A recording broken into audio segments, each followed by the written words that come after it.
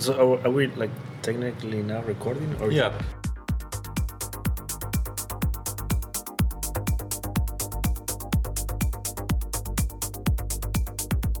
Welcome to the Everyday Journey podcast. I'm your host Vasily Myazin, coming at you from Puerto Vallarta, Mexico.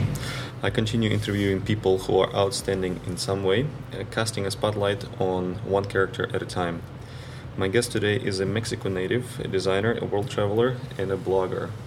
He runs a business online that allows him to be location independent. I present to you Sergio Sala.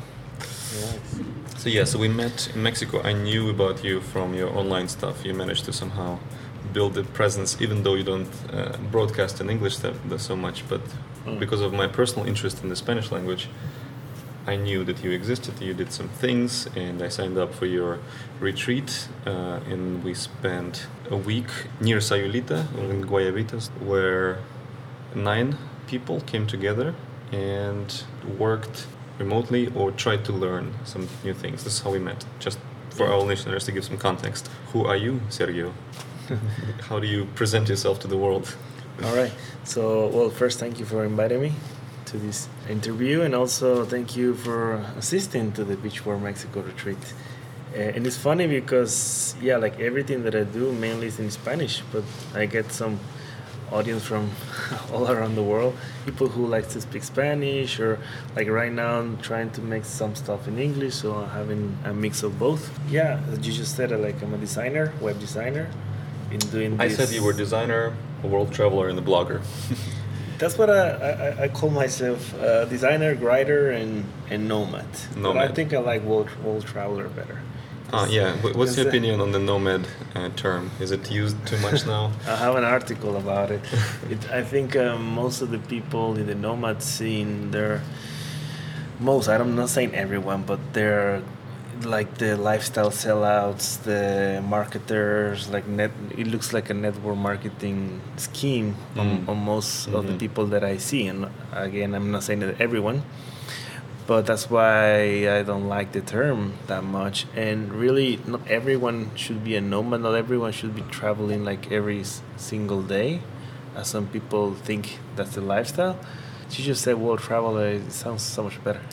Yeah, it sounds more prestigious. Yeah. The thing is, what I was saying, that it's not about checking the whole world, like the 193 countries. It's about going to places that you want to actually be, but also you can be in one place and be a semi-nomad. That's why I don't like the term. Like, it just tag everyone into, do you travel or not? But it's not really the end goal of everything. Yeah. Can we define for everyone what it takes to be a digital nomad? If we go back to this term, you have to have a source of income. Yeah. Maybe you don't even need to have a job. If you already saved a bunch of money, you just want to do fun stuff on Instagram, you can still be a digital nomad. Well, there's 2 normal categories for people who go around the world. There's the traveler, just like a simple traveler that goes for a vacation for 1 week. There's the expats that stay already a long time, almost long term, in one place. And in the middle, we have digital nomads. And it's people that travel to places to, I don't know, like 3 months or as long as the visa can let you stay. Usually visa limits you. The term is how long you're gonna stay. So in that sense, that's the main definition of them, but it's also anyone who can work online. So it can be an entrepreneur, it can be someone who works remotely, and it can even be people who just go to a place and work in there, like they work in a hotel or whatever, like in the city that they go. So it's very You mean work for the hotel? Yeah, like people who work abroad, like go somewhere and work abroad. That's why it's so vague that there's no real definition of the digital nomad itself. Yeah, and people who listen to my podcast are not digital nomads necessarily, but I think this term became mainstream enough that people have a vague idea of what it can be. But all you have to do is the desire to travel, right? Yeah. And then everything kind of supports that lifestyle. Whether you save, whether you take a vacation, whether you take your job with you, it's up to you how you do this. But you need to want to travel. That's what makes you a nomad. Being a nomad at home, it probably only in your dreams, in your head, you can be, right? Yeah. So here we are in Mexico. Tell me a little bit about how you grew up, where, and what led you to becoming a world traveler. I'm originally from Tabasco, which is Tabasco, Mexico. For people that don't know, always say like the sauce. I think the sauce is from Mexico. Yeah. But it's actually from Louisiana. Exactly. But that's the easiest way to say to people, I'm from Tabasco, like the sauce. Like, oh yeah. And it's true. Yeah. Not like the sauce, but you're from Tabasco. Yeah, I'm from Tabasco. I was born there, lived there for all my childhood. But then I studied somewhere else, which is Puebla, Mexico. And my first time abroad, it was in Italy. I did an Erasmus. Erasmus is like a year of studying abroad or something? Yeah. Erasmus, it's mainly known in Europe. So people who are in Europe, they're like studying somewhere else. They're Erasmus. So I was studying there for a year, and that's when the travel bug beat me. Like I said, like, hey, I need to travel because I love that I went everywhere in Europe so easy with Ryanair and all these air flights. You think it was you can describe your experience as a Mexican in Italy, like as something special, or it was very special for me because it was the first time that I actually went outside Mexico, and I said, man, this is awesome. Like traveling is awesome. And I knew that I wanted that, but I studied architecture. I came back to Mexico, finished the career, and I tried an architect studio for a year. It failed, and I came back to one of my old passions. You educated to be an architect? Yeah. I'm an architect like by profession. I have my certificate you can put on the wall in your office. Yeah, exactly.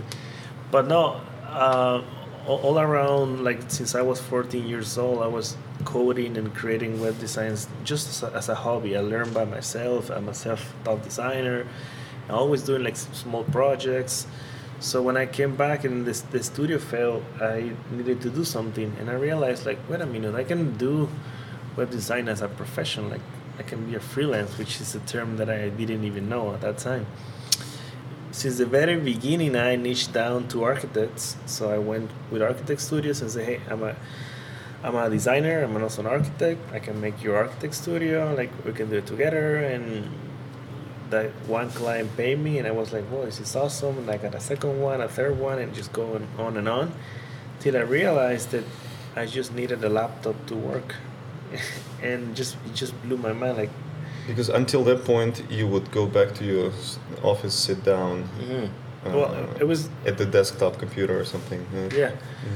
I mean, when I had the architect studio, we had like an office, so we had a place to be. But then when I started doing the freelance stuff, it was at home. Well, I was visiting several cities where I knew some architects, but it was mainly at home. When I was like, wait, I just need a laptop, so I can be anywhere. Let's travel, right? And that's when I became unofficially a digital nomad, because I didn't know the term.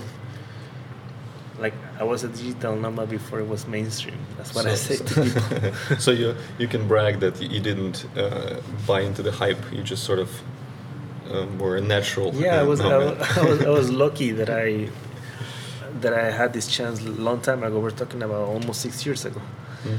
And that's when I decided, let's work and travel. And the first place that I went was Peru, Lima, Peru. I did a social project there with IESEC, which is a company that helps students and early workers to get work abroad and all that stuff. It was a pretty cool project in Lima.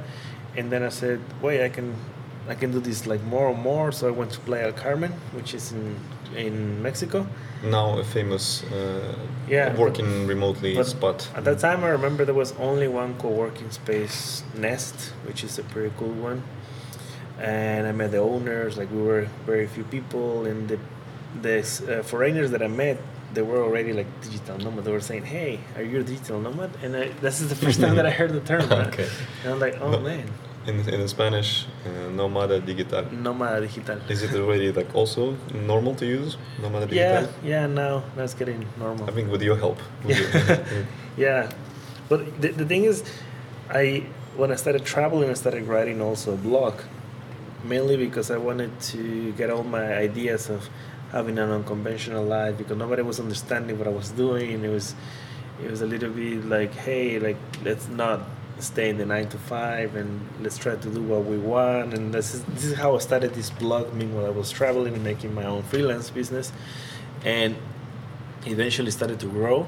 And I also started to grow in the sense of what I wanted with this blog. And I changed from let's get out of the conventional path, and I went to the digital nomad world, like straight to it, because I realized that I was a digital nomad. So I decided to put all my blog on that sense, like writing about how to travel.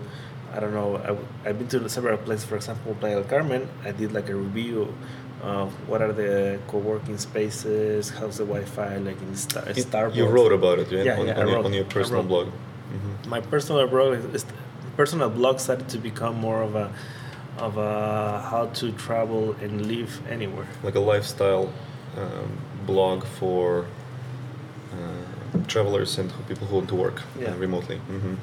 And that's how I got this traction on both things, on my freelance and then also with the blog. So eventually both merged, because the niche that I have first was architects and designers and stuff like that. But then I realized that I was an online entrepreneur, and I had some friends who were also like that, and they hired me. And since I got the very first client, which is a friend from Mexico, I realized that was my niche. Like, working with online entrepreneurs was my thing, because I was one and I knew how to help them as a designer. So I changed, I removed all the portfolio work that I have from other projects, the architects, and I went only with online entrepreneurs. Mm-hmm. And I think this is an important tip for those who are listening. Specializing can really help you get a lot more sort of work-life balance and happiness with what you do, right? So you hid the other parts that you didn't want to work on anymore, and you only left what you wanted to continue with. That's what I say to people. I had a workshop about how to be a better freelance. And the very first thing that I said to people is that when they show the portfolio to others, it's not about what have you done. It's not only the past work, it's actually the future work that you're going to have. So you got to choose carefully which projects you're going to show to your potential clients, because you might get those type of work. So always choose correctly. I wanted to talk about the identity of being a Mexican, because being in the United States, Mexicans are viewed as one thing, and then you're kind of helping to break the stereotype about what people in Mexico and South America can do, that can be qualified to do, and you're traveling, you're doing definitely white collar work. White collar, you know what it means? No. So blue collar is when you work in a factory, you fix cars and anything. And white collar is when you work in an office.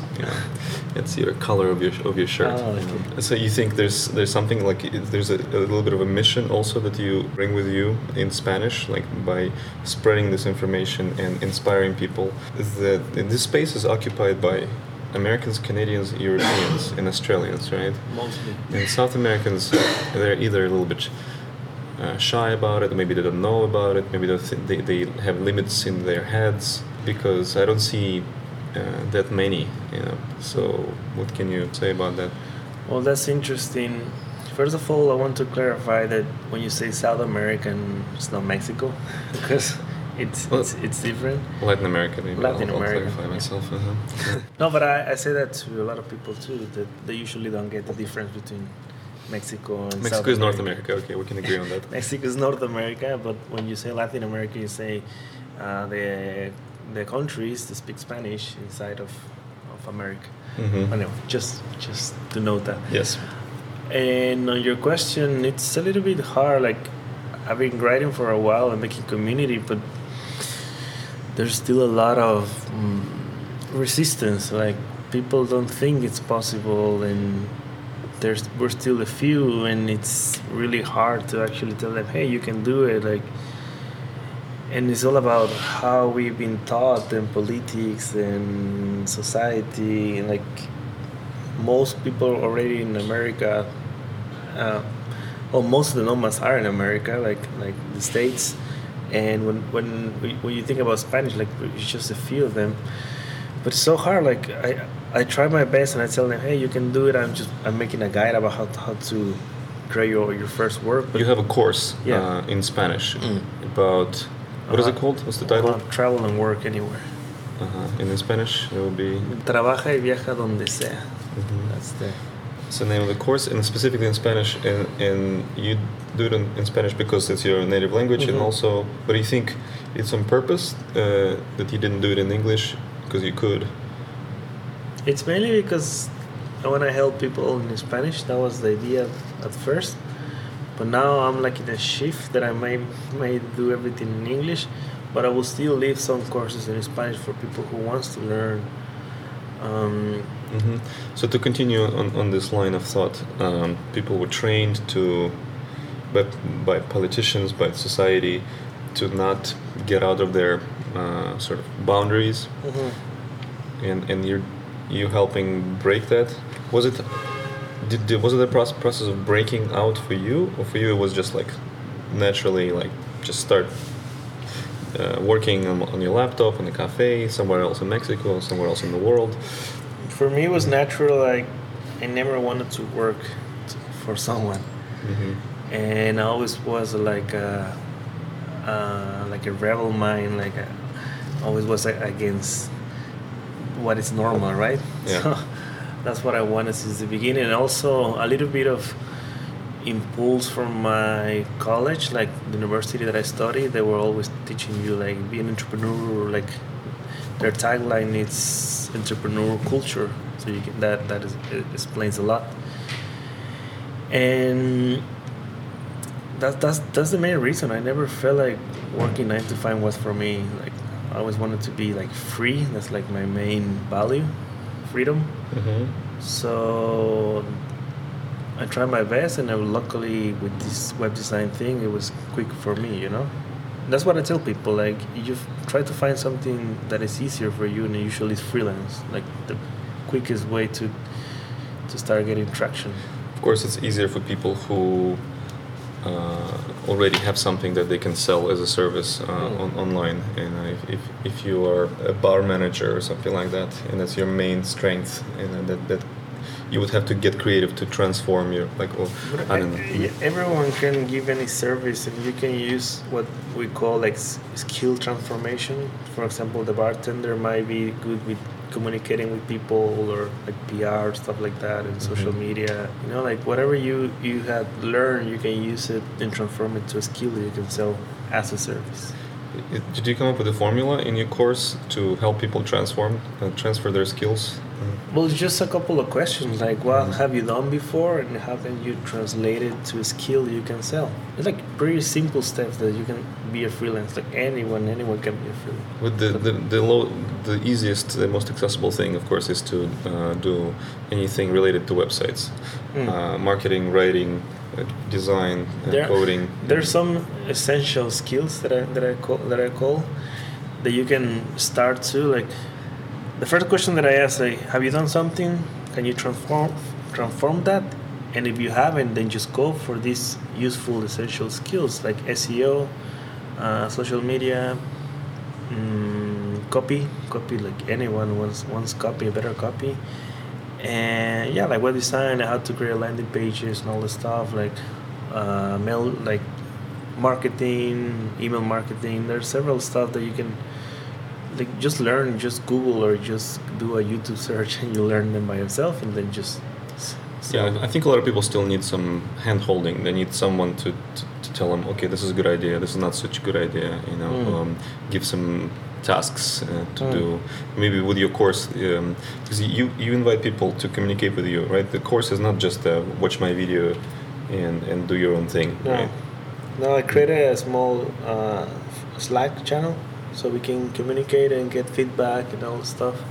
So it's like I gave them some videos, some steps, a foundation on how to start, and then I just check on everyone like how they're doing and if we can do it better or stuff like that. Yeah, and which leads me to my next question here. And what are some ways to create a community online or in real life? I think you have some kind of good wave going with community building. You're part of different communities yourself. Yeah. So what are some things you've learned? Well, that's something that I like a lot because one of the main reasons that I started blogging it was about creating a community. Like I love meeting people anywhere. So the main thing to create a community is find a shared interest, like whatever you. And there's so many things that you can. Like it can be skateboarding, for example. It can be also like niching down, for example, online entrepreneur, like web design for online entrepreneurs rather than a big broad web design. You know, like it can be niche down as much as you can, or you can find more people in the same mindset. And then, like you can start something like create a blog, a YouTube channel, whatever, or you can just go search all of the communities that are already, so you can either make your own friends in that community or go to events like the Beach World Mexico, for example, or like so many events right now of anything. So but let's sort of investigate the concept of community. So back in the day, before the internet, community was meeting in the church, or maybe meeting in a town square, meeting in a town hall. Family gets together for a holiday, a birthday, or something like that, a celebration. So today it doesn't mean that, especially in the world traveler mode, you don't attend the same thing every Sunday. You don't invite the same people to dinner every Thursday, or whatever it may be. So where do communities live online? Like, what are some ways to maintain and have the sense that community exists, that it's not just a concept? So for you, it's a blog, and do you allow comments on your blog? No, I used to. You used to. Okay, you removed the comments. Why did you remove the comments? Because they were taking long to read and answer, and I don't have like time for that, and especially because I wanted to be like a one-on-one communication on email. Mm-hmm. So you invite people to talk to you via email. Do you feel like it's a community still? Yeah. It's I really like it because every time that I write something, like gets at least 20 or 30 like answers, and I get to reply them all. Mm-hmm. And it's also about having just one place to communicate, you know, because it's hard having all those platforms. So you have Slack also. That's another community sort of a meeting spot. So the only two main ways to talk to me is like email and Slack. For example, Twitter I also blocked the message. Direct messages. And Instagram I also have been thinking about not putting them. I'm just doing it right now, but I think eventually, because if you get more and more messages, like start blocking everywhere. Not to say that I'm better than others, but just to have somewhere that I know that I can communicate with people, you know? Mm-hmm. For me, Slack is the first one. Slack, though, is a closed community, so not everyone can get into your Slack and talk to you. But that's what I think. Like, for example, Twitter has become, I love Twitter, but it has become like a place that everyone can troll you, or we have Trump doing his tweets. Like people can make up a screenshot of you saying something on Twitter also, and share this. Yeah, John O'Nolan from Ghost, he was saying also, like, people are gonna move from all these platforms to more private ones because it's like faster and better to communicate with people. So it can be like, as Peter was saying, also Peter Levels was saying, Telegram. Maybe I'm gonna check it. Maybe I'll use it too. But I prefer like private and segregated communities because you can actually have a better communication. On Twitter, everyone is there, so there are different mindsets. Like I'd say Twitter is better for global broadcast and also customer service. Like if you have a problem with your cable company, you can go on Twitter and sort of shame them publicly, so it's in their interest to run to you and fix it. Exactly. No, that's true. That's true. That's what I use Twitter mainly. Yeah, I stopped posting on Twitter some time ago. So once in a while, I'm like, okay, I'll retweet something. Yeah, that's true. You just tag like an airline and say, hey, just. Yeah, it wasn't the best service, and they tried to reply or stuff like that. Or bank, so I don't know. Right. Especially when you're an influencer, you can get a lot done through Twitter. Yeah, that's true. So and in real life, do you maintain some kind of a sense of community that's around your name brand or around your interests? It depends on where I am, because I move a lot. But anywhere I am, because I also stay for at least 1 month or maybe. That's your general rule? Stay 1 month somewhere? Well, I would love 3 months each place, but it's hard, really. Because there's several places that I want to see, old visa and all the stuff. For example, Europe, I would love to stay, 3 months in Italy, but that's the whole time that I have. In all of Europe? In Europe, the Schengen visa. Maybe it's worth it. Yeah, so that's the hard part. But yeah, ideally 3. Normally 1 to 2. So wherever I go, I try to meet anyone who is there. Like you just saw here in Puerto Vallarta, there was a friend, and that we met in the Slack channel. And I just wanted to meet her. Yeah, this lady from Canada. From Canada, Melissa, from a creative class channel from Paul Jarvis, and it was just. The reason was meeting because we were in the same place. Hey, what's up? Like, let's catch up and all this stuff. Instagram, possibly, right? How did she know you were around? Well, yeah, actually, that's the. I was changing the location everywhere, like in Twitter, Instagram, Facebook, but I'm already tired, and I'm saying the same, just to use one place. So I'm just updating Instagram right now where I am. I used to have the Twitter location, but I also remove it. So the only place I have where I am is the Instagram, and I also post the pictures and all the stuff, so people can also write me, hey, I'm here, and all this stuff. So you used to update your Facebook location. Also, I never do that. I'm always in New York. Yeah, I do.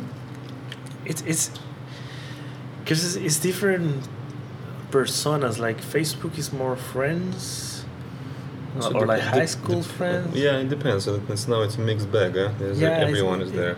But I'm also trying. So what I do with Facebook is I only accept people that I know.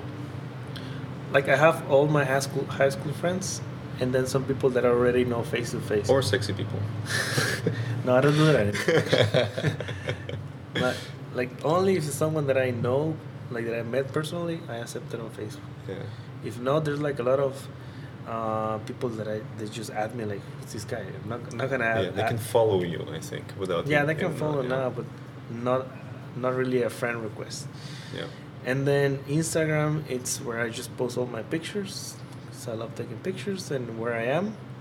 In Twitter, it's just some random thoughts that I have or complaining on others, and that's like.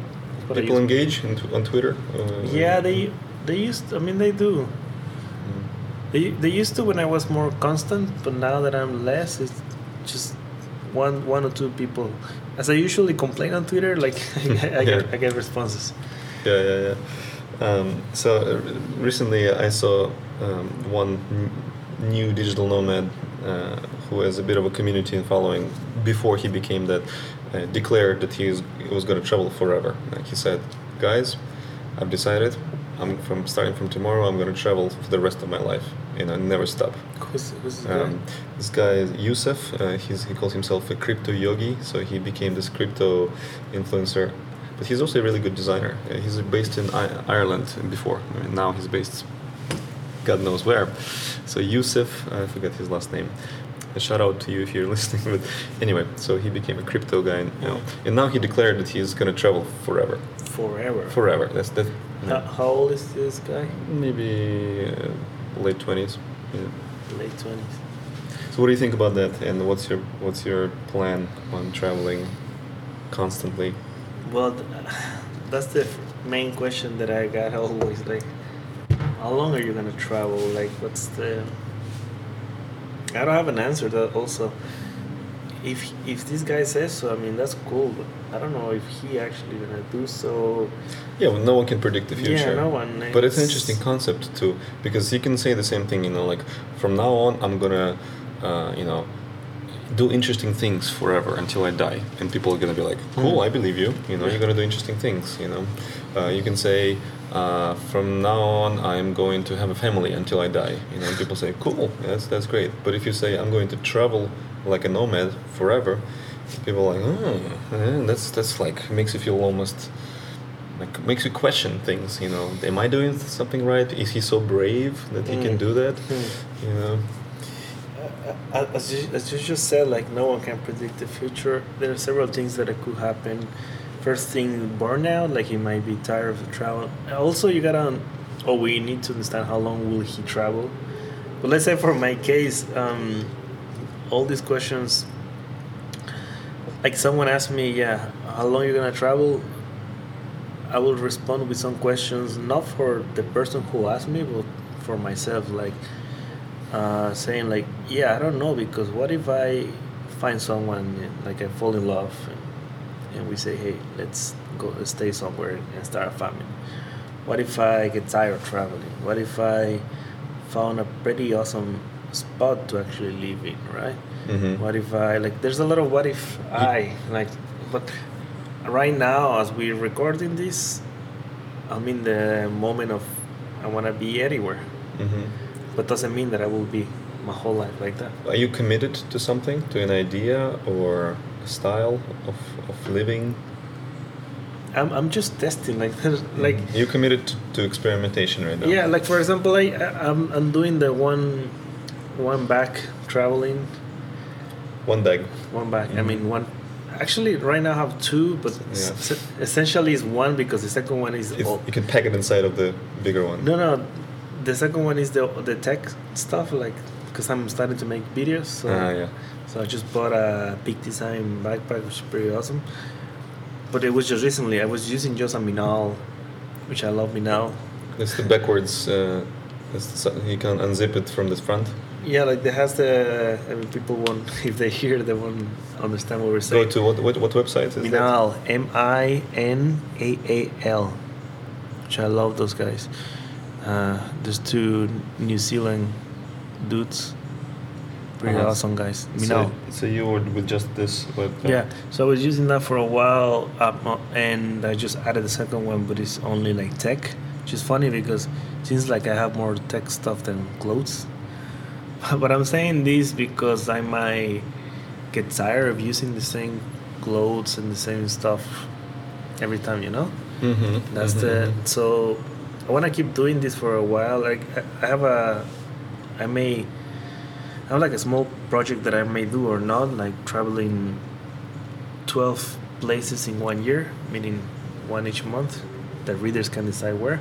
So if I do so, it will be the same, just traveling with one bag. But I know that I won't do that my whole life. Also, Johannes, the founder from Nomad Cruise, said something.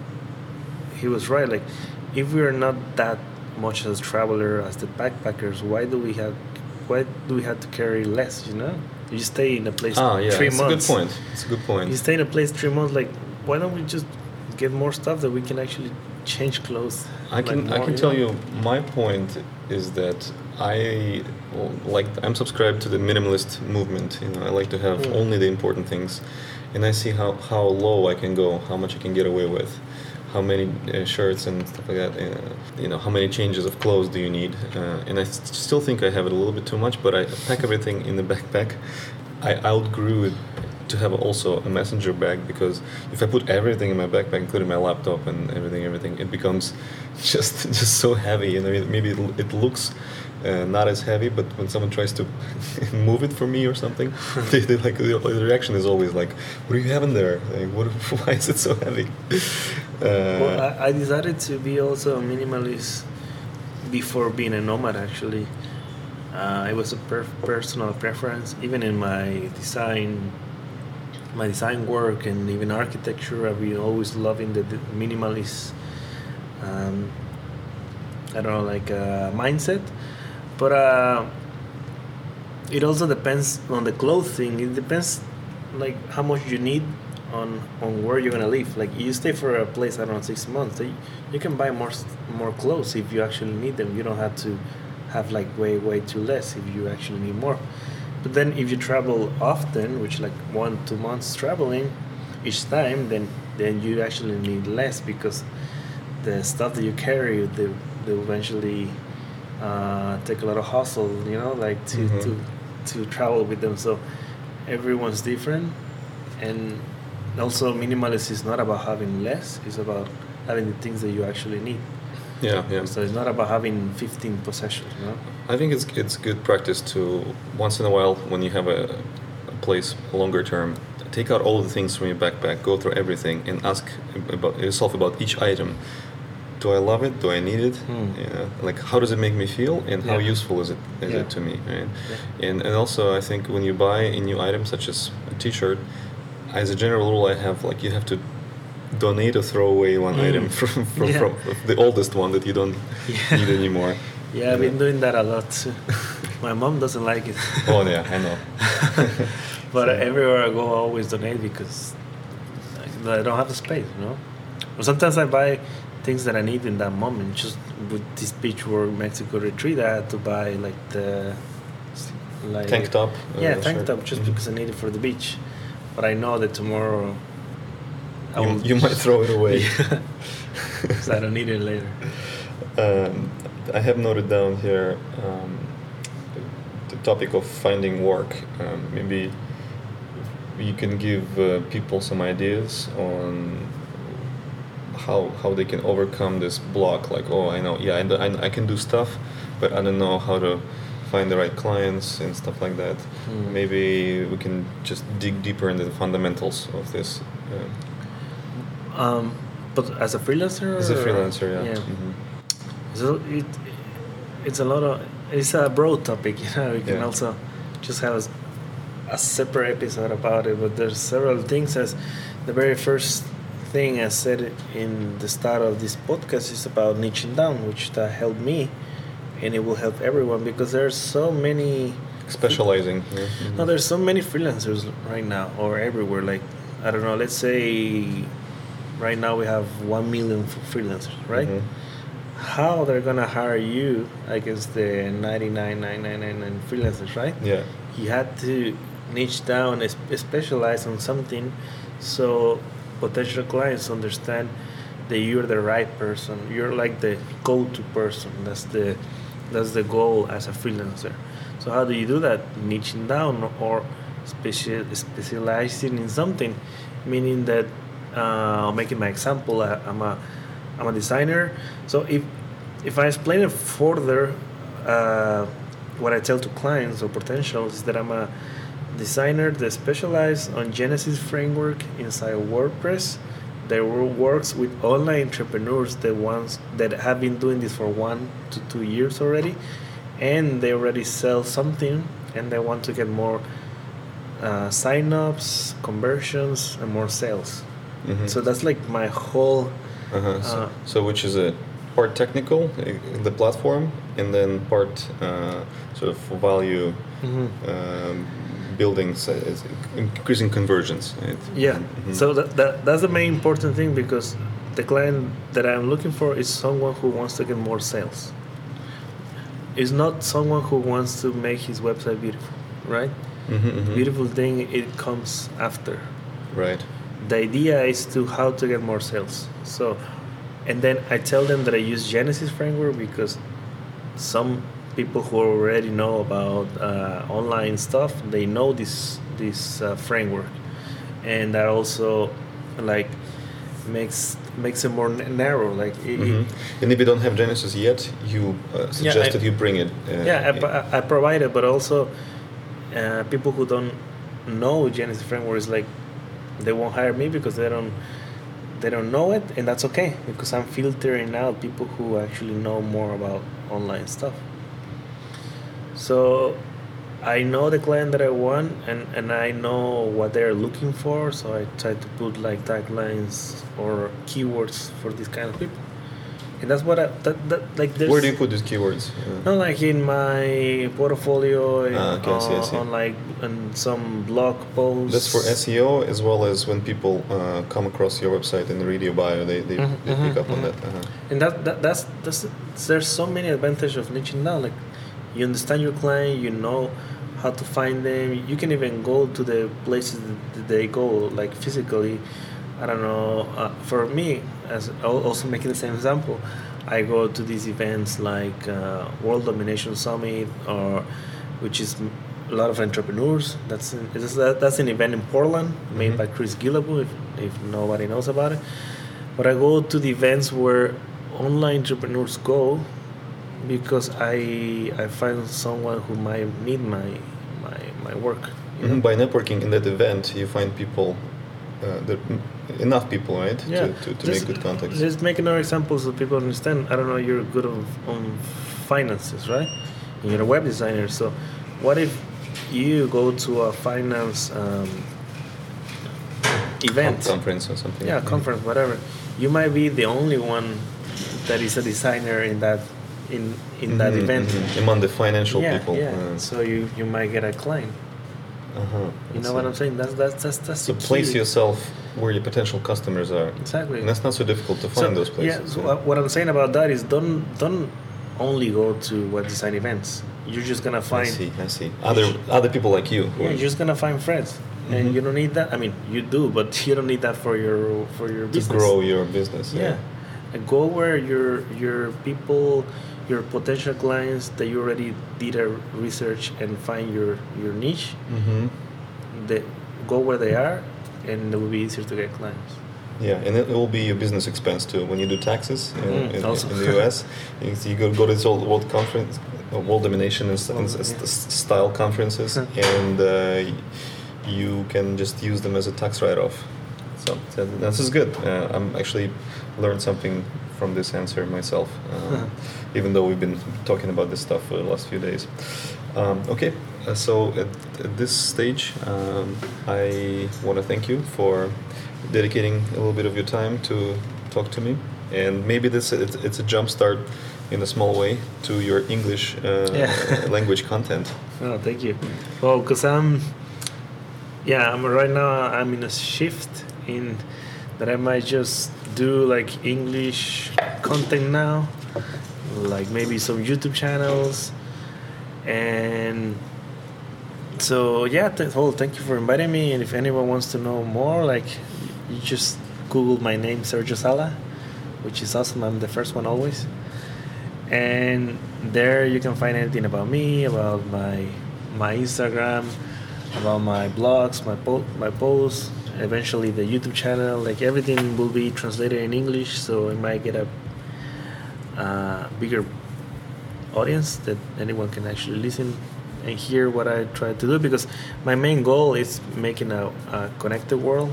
People can be anywhere and making their own independent work, so it's actually for anyone who wants to be like that. Not just people who speak English as a native language, but in the world, yeah. But good. I think you got it going well. It's a good idea all around. So thank you again. Muchas gracias. Hasta luego. Hasta la próxima.